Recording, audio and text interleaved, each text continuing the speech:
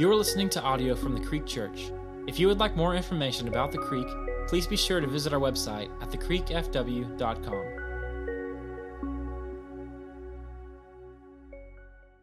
Technology is amazing because I remember when my kids were little, the way you would video a performance like this is you had the camcorder and you had to close it. You were looking through like this, and you're trying to capture everything. And I was just getting tickled looking back, watching all the parents, because now it's this, and you can still look around it. It's just funny. And so I was just getting tickled at some of your faces and how you were looking at your kids and like, smile, smile, smile, sing, come on. Grandma's going to watch this, So anyway, you got cute kids. Thank you for letting them be a part of that. And I love Kids Weekend. I love it when when the kids get to lead us in worship because, Scripture says a child will lead them. And speaking of Jesus, and I love that our kids are in love with Jesus and they want us to be in love with Jesus. They're just passionate about their faith. If you didn't notice, we had the space open this weekend. 6 people are excited about that.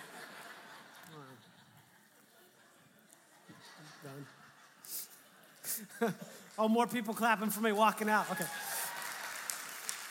Like, he's done. Service is over. Yes. That was the best church service I've ever been to.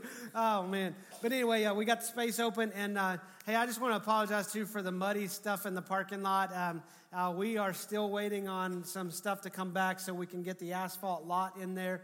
And that's been, I know it's frustrating, ladies. I'm sorry about the shoes, men. Pick them up at the door. Circle around, pick them up at the door. And then we're not going to get into the old Baptist church foot washing this morning. I'm sorry. It ain't going to happen. I don't want to deal with that. But I do want to apologize. And so we've got a couple things we're still trying to get finished up. Although we got our temporary CO, we can occupy the space. And the reason we wanted to set up this weekend the way it is so you could have a chance to walk through it, kind of an open house format.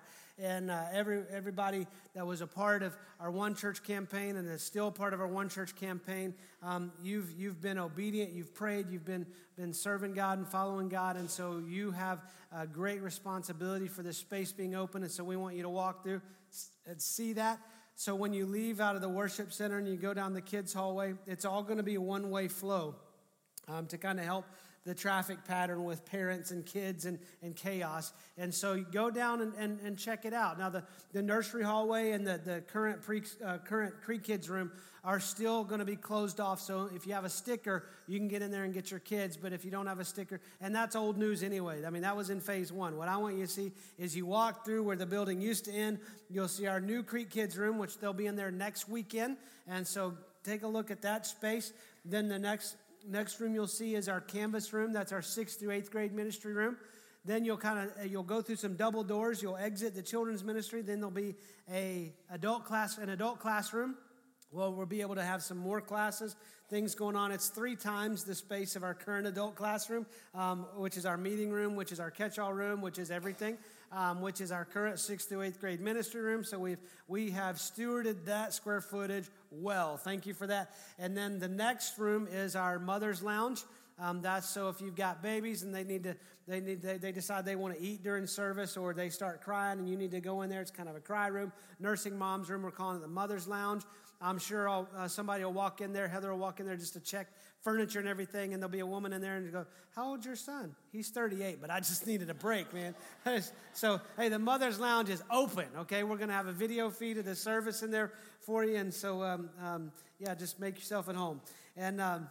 And so I want you to be able to walk through and enjoy that. Also, we have new doors that are open, and so we have more entrance doors on the front side, and there's some doors on the back side. So if you park on the back side, you can kind of come in that door instead of having to walk all the way around. So we're all in the name of convenience, right? And so I'm excited about it. I'm really excited about the Commons area. I saw it full on Friday night. We had our Creek Women Shine dinner, and so there was over 180 ladies having dinner in there, and then the service in here. And so, ladies, you look beautiful. It was an awesome night, and thank you for decorating tables. Let me say this to the men. Men, thank you for straight up serving. I mean, you did an awesome job. It was a beautiful time, and I love getting to be a part of it. So thank you for that. And there'll be a lot more. Let me say this, too. Last thing. Have patience with us. Not everything's going to be perfect as soon as we get all occupied, okay? It's kind of like moving into a new house. It's like, well, does the couch work here? Does it work here? Do we need to do this? Oh, we should have put a plug there. Let's put a plug. So there's all kinds of things we're going to be working out and some details in that. So it's been a hectic time. It's been a crazy stretch to get to that point. And some of our staff was saying the other night, because this last week it was chaos. I mean, it was all hands on deck for our staff. I got called in the middle of the day and said, hey, I need you to go up and take care of something at the building because we got an inspector coming. And I was just like, man, I'm so ready for this to be done. And I know Heather is. She's been managing this project, done it well. But one of our staff members said, why did we do this? Why did we finish this right at Christmas? And I said, well, the plan was to finish it in October. But we had, that's just the way we roll, right? We're coming into the busy time of year, Christmas, it's all chaotic. And so I'm ready for some calm. And I think we all are ready for some calm at Christmas, right? I mean, it's kind of like things starting to wind down, ramp up to Christmas. And too many of us just get so chaotic at Christmas, we miss the greatness of the season. I heard a story a couple weeks ago where some psychologists made another diagnosis for our culture. They came up with a diagnosis called festive burnout. So I'm listening to this story, and I'm like, festive burnout. What in the world is festive burnout? So they go on to explain that people in late November and early December are already so burnt out on Christmas, they just want it done. They're like, they think their calm is going to come after Christmas. Little do they know. But so we just get so wrapped up in all the chaos. And they shared some root causes of festive burnout. First one, lines of people, crowds of people, finances, the stress of finding the perfect gift. I mean, come on, gift cards, cash always fits. But then you get back into finances, and so anyway. But basically they said it's people get so caught up in these things around Christmas that they experience burnout.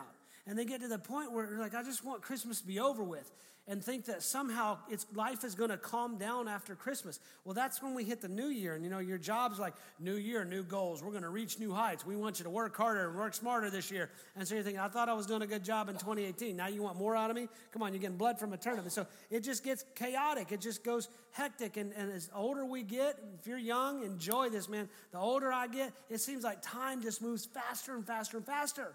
And it feels like there's just a pace of life that just keeps us at a hectic pace. And what we've got to understand is nothing in the world around us is wired to slow us down and be intentional through life. It's designed, the things in the world are designed to keep us distracted so we get wrapped up in the busyness and the chaos. And we get a moment this morning to just kind of step back, take a breath, enjoy our children, and really hear from Jesus on how to find a cure for all of our craziness at Christmas. If you got your Bible, go to Luke chapter 10. And I want to look at a scene where Jesus is interacting with two sisters, Mary and Martha. And their brother Lazarus isn't in this interaction, but Lazarus was a sister to Mary and Martha. If you remember in John chapter 11, Lazarus had gotten sick. He died. Jesus shows up several days later, calls Lazarus out of the tomb. Miracle story. Jesus raises him from the dead. Incredible thing. Well, this is the same family. And so in Luke chapter 10, verse 38, it says, now as they were on their way, Jesus entered a village, and a woman named Martha welcomed him into her house. And she had a sister called Mary, who sat at the Lord's feet and listened to his teaching. But Martha was distracted with much serving. And she went up to Jesus and said, Lord, do you not care that my sister has left me to serve alone? Tell her then to help me. But Jesus answered her, Martha, Martha, you're anxious and troubled about many things, but one thing is necessary. Mary has chosen the good portion, which will not be taken away from her. Now, I don't know if you got brothers and sisters, but family tension creates a lot of tension. And there's some tension going on in this house. So picture the scene. Jesus shows up, says, I want to come spend some time at your house. Martha welcomes him in her home. Martha's not doing the wrong things. I mean, we tend to think Martha's the bad girl in the story, like she's just doing the wrong thing. She's doing good things. I mean, she's making Jesus feel welcome. She's like, he needs to eat. He's fully God, but he's full of man. Man got to eat, right? And so she's wanting to be hospitable, take care of him. So she gets she's just going into busy mode.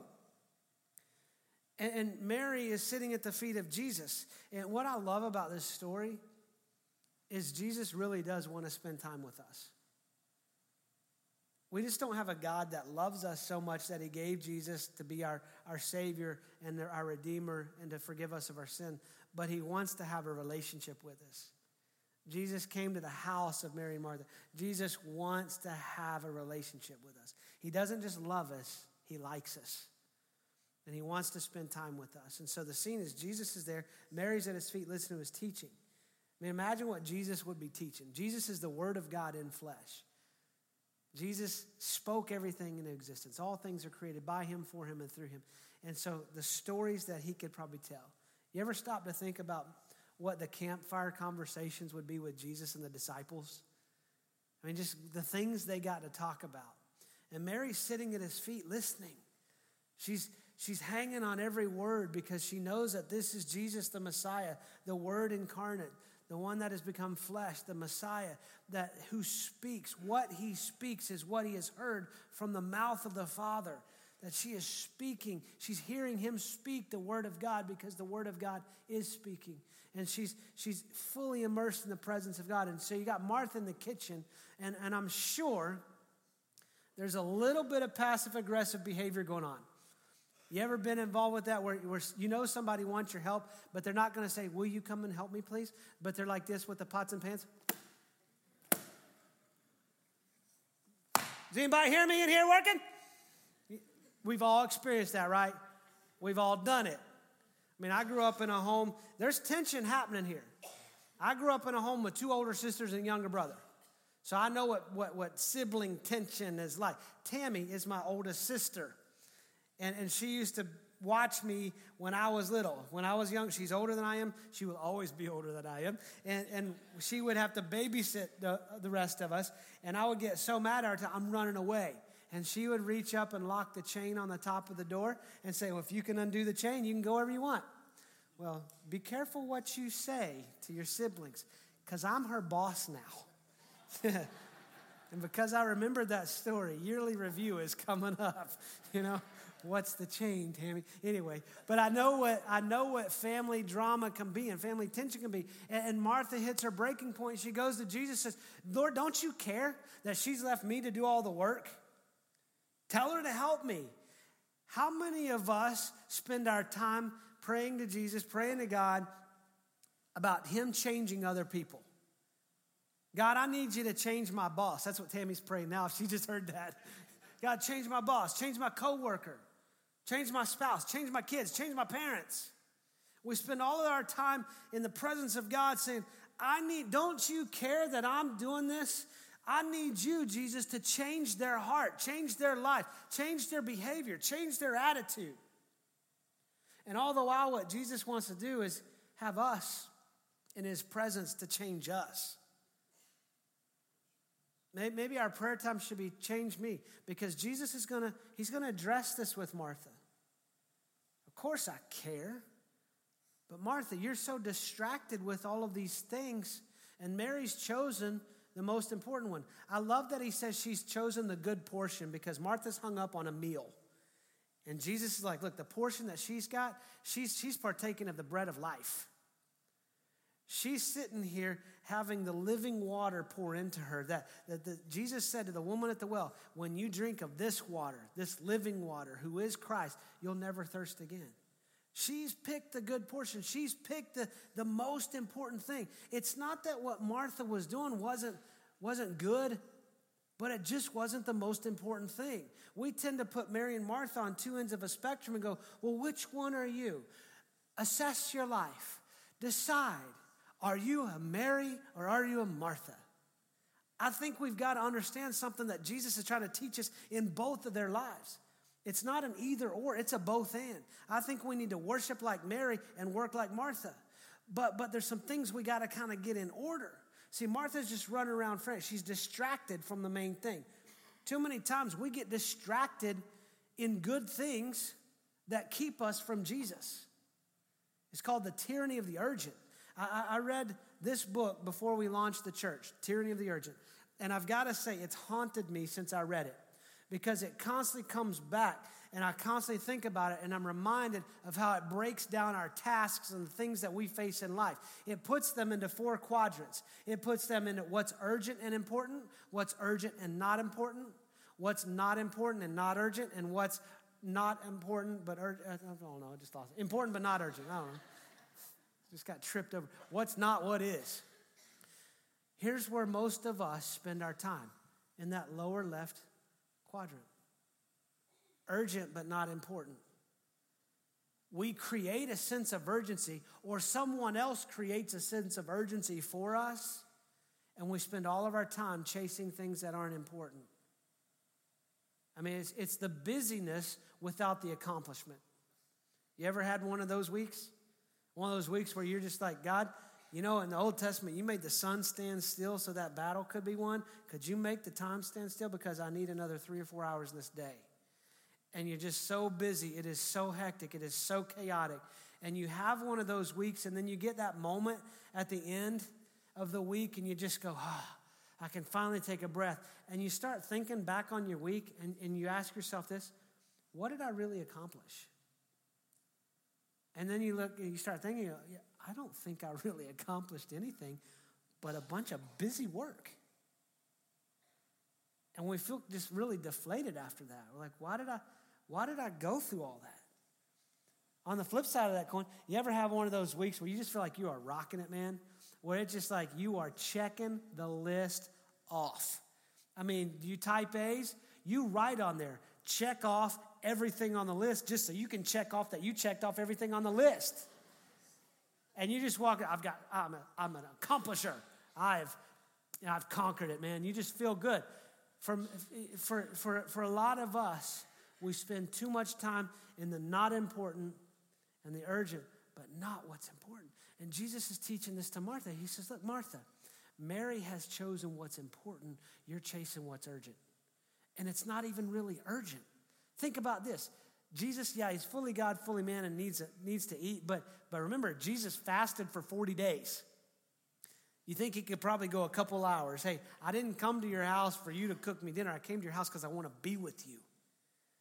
I can go 40 days without food. I'm good. And so Martha's distracted, and Jesus is telling her, look, let's get some things kind of back in balance.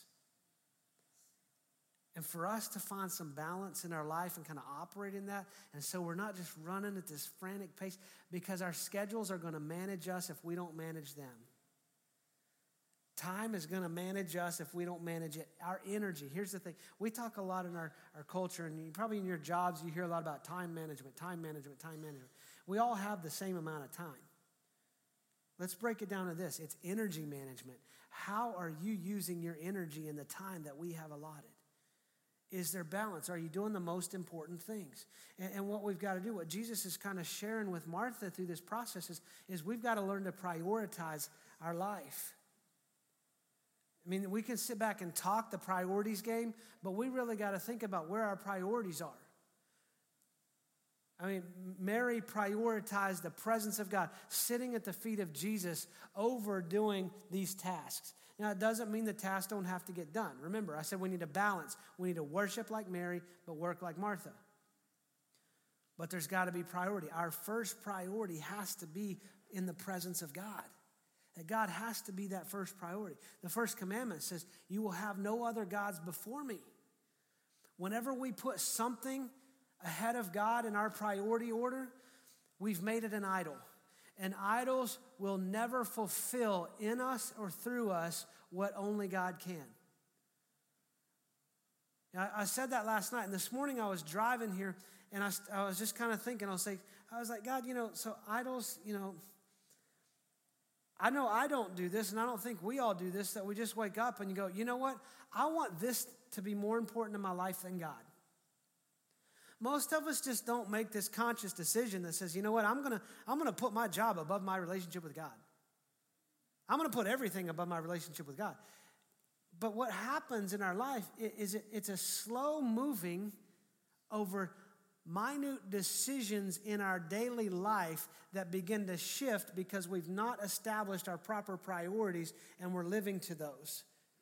Most of the time, it's something slow that happens and moves up there. Or what God just showed me this morning in the truck is this top priority in our culture is like a revolving door.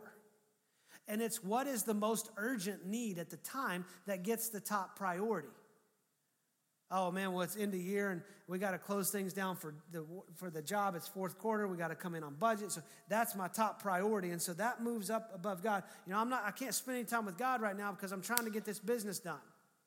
And that moves up, and that's in the revolving door. And once we get that crisis managed, then it's like, oh man, well, I neglected my family through Christmas because I'm trying to keep a job, so family's got to go up there. And so we just constantly have a revolving door of our top priority. Basically, it comes this. Top priority means this. What is the preeminent thing in our life that we have set as ultimate and the thing that we will chase after no matter what? And as a culture, we're so distracted by urgency that we place everything up there based on how loud it's yelling. And God says, I want that place. That's my throne. And anything else that goes on that throne is going to disappoint you, is going to leave you empty and hurting and continuing to chase the sense of urgency. Solomon said it this, chase the wind. It's meaningless. So God's first priority, I'm married, so my next priority is Heather, my spouse. I can't place her above my relationship with God. The only way that I can be the husband that God has called me to be for Heather is time in the presence of God. I've got to realize this, that God has given me Heather and given her me in a relationship and marriage and a covenant for His glory, and He's given us each other for our sanctification. Heather helps me see more of the man that I need to be, and she can't make me into that man. It's the presence of God that shapes me in that. My next priority, I'm a father. I have 2 daughters, is my kids. I'm a pastor, so I can't say my job is my top priority. My 4th priority is my work. If I don't spend time in the presence of God, I got nothing to give you. If I don't spend time in the presence of God, I got nothing to give Heather. And I will say this as your pastor, and if this is hard, if it's a hard pill to swallow, I'm so sorry. But I will never prioritize the Creek, the church, above my wife or my children.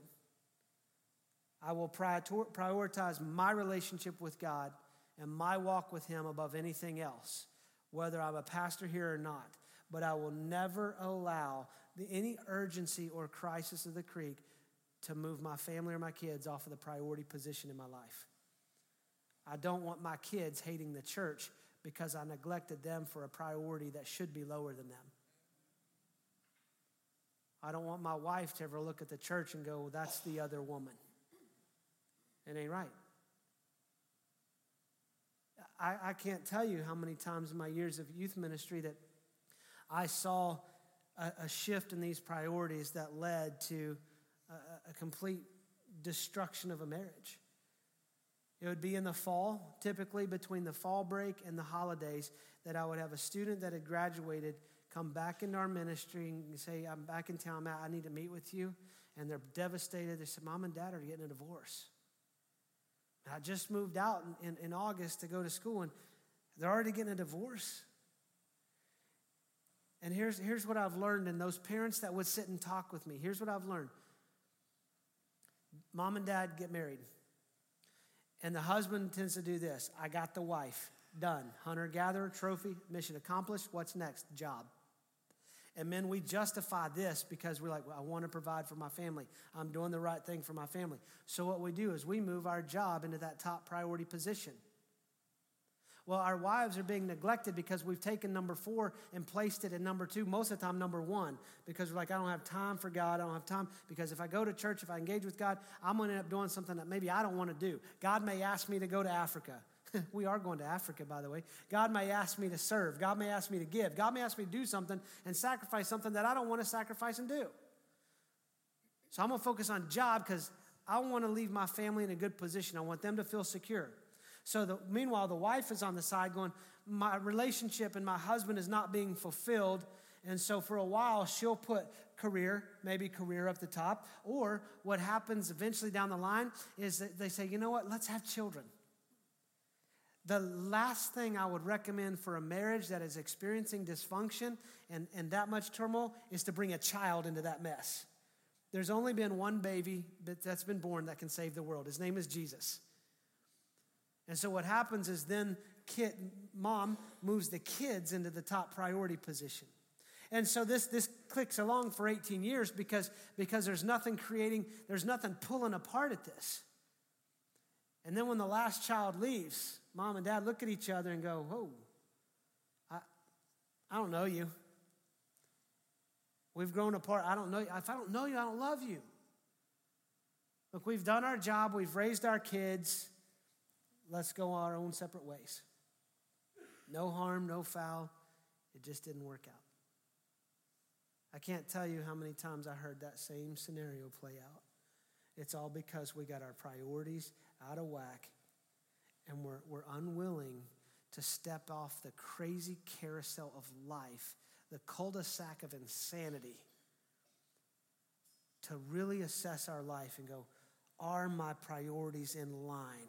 Am I doing the important things? And are they operating in this order? And see, every one of us can make a list. Husbands, wives, we can talk about it. But then we got to take the next step and we got to get on it. We got to organize it.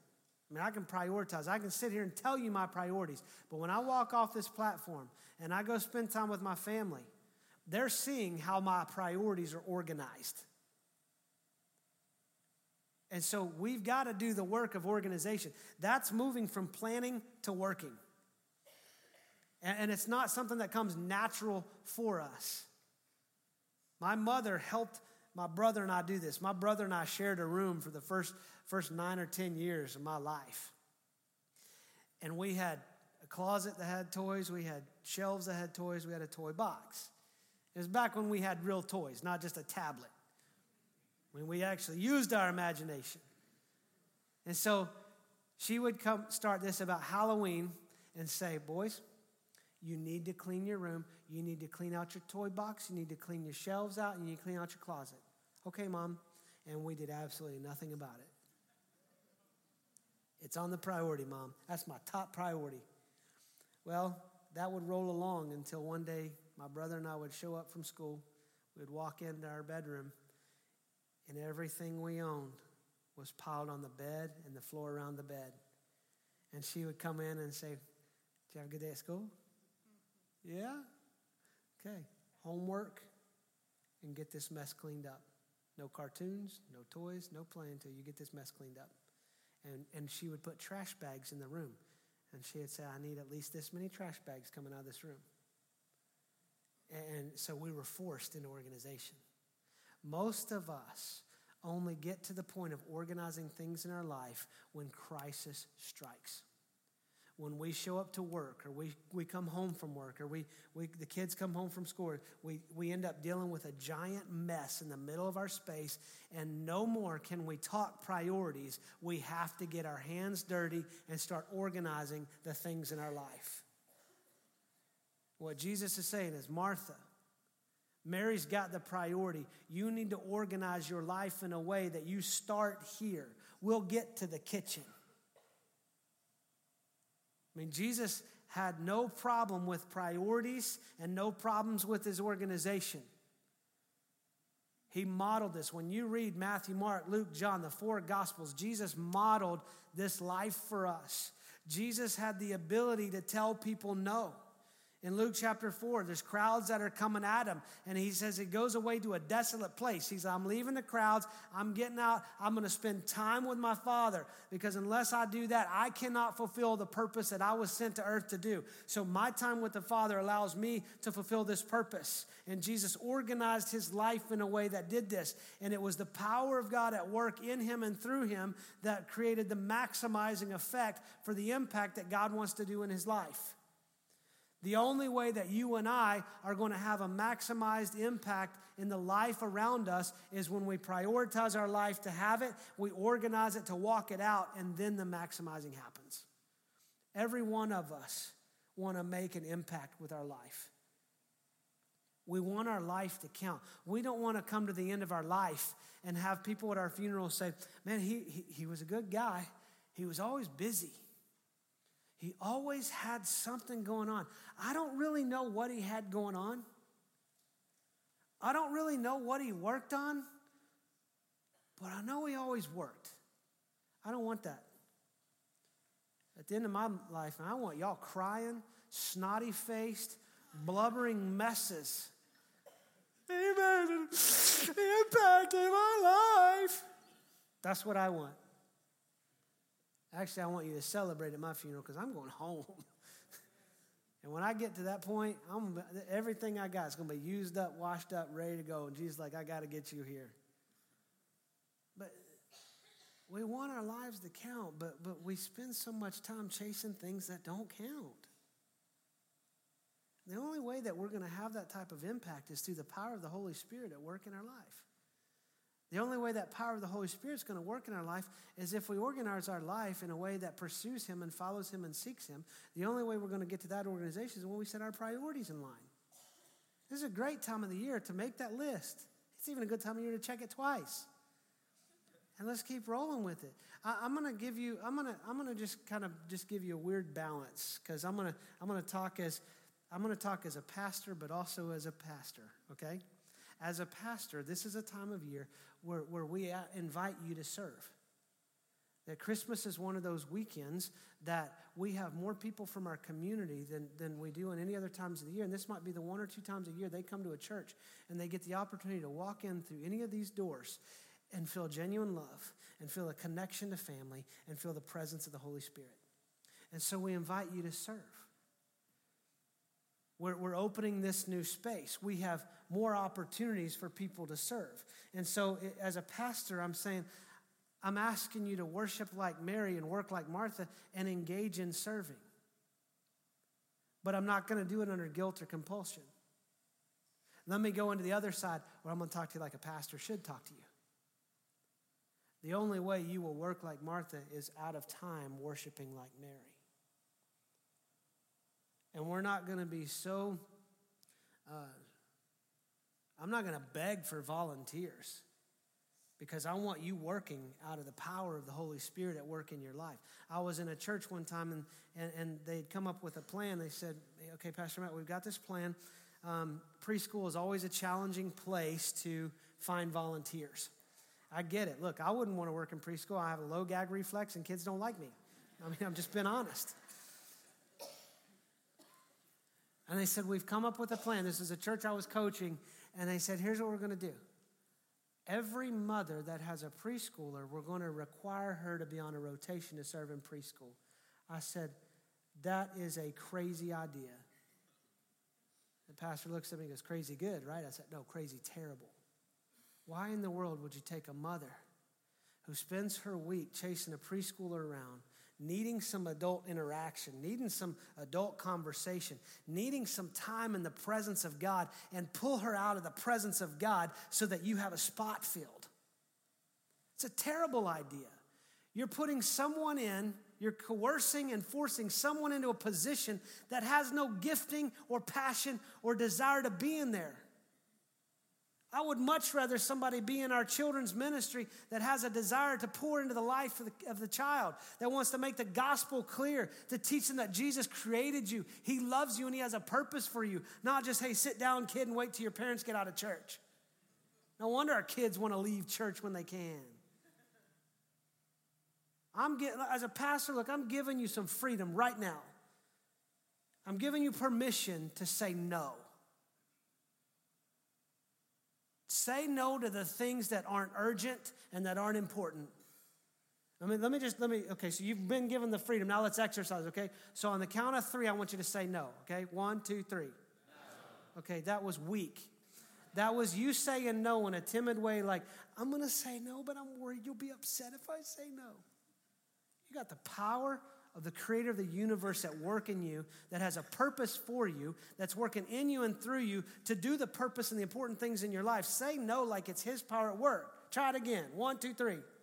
Boom. Use that power. Go through your calendar. What do you need to say no to? Sometimes the most important and holy thing you can say is no. I've learned that the hard way. Heather's taught me this. It is worth saying no because the 2 or 3 seconds of awkwardness I feel to tell someone no is far greater than the hours and days of painstaking, life-sucking, life-draining, energy-depleting stress that I go through because I said yes. And Heather gets to hear me complain every second of that time because that's what wives are for, right? She's my helpmate. Honey, this is awful. Why did I do? And she will look at me and she'll go, you know why you're in this? Yeah, I know I'm in it. No, say it. Why are you doing this? It's my inability to say no. Most of us end up in a crazy, hectic cycle of insanity, of running from urgent to urgent because we can't say no. I'm inviting you to say yes to the most important thing. Creek. Mary has chosen the good portion and it will not be taken from her. Let's choose the important thing to get at the feet of Jesus. Let's manage our schedule and not be managed by it. Let's manage our life so that we get the time away from the distractions with Jesus so he accomplishes in us and through us what his purpose is for us. That's the cure for the crazy. Not just at Christmas, for all of our life. Christmas for us is a reminder that he was given for us. Easter is a reminder that he was crucified and resurrected for us. Every day should be a life of celebrating that we have a Savior who is with us, for us, and has redeemed us and gives us everything we need to accomplish what he's called us to do. Let me pray for us. God, I just ask you right now to save us from ourselves. There's too many of us that have busyness and schedules and craziness and chaos, and I'm not asking you to save us from those. We don't need saving from our schedule, God. We need saving from ourselves. Because you've given us the power, the authority, the wisdom, the strength to manage this life that you've called us to. So I'm asking you to forgive us and save us from ourselves. Help us to do the work of checking our priorities and rechecking our priorities. And help us to do the real hard work of organizing our life in a way that we get time in the presence of God, that we get time with you so we can worship like Mary and work like Martha, so that our lives have a significant impact for the kingdom of God. And Jesus, we thank you. We thank you for coming as a child and living a life to model this for us. We thank you that you gave your life for us on a cross to save us from sin and ourselves. God, we ask you to help us focus and not be distracted even by good things, but always do the best thing, the most excellent choice, all for your glory. Amen. Thank you for listening to this message from the Creek Church. We invite you to listen to other messages on this podcast, or if you have any questions, you can email us at info@thecreekfw.com.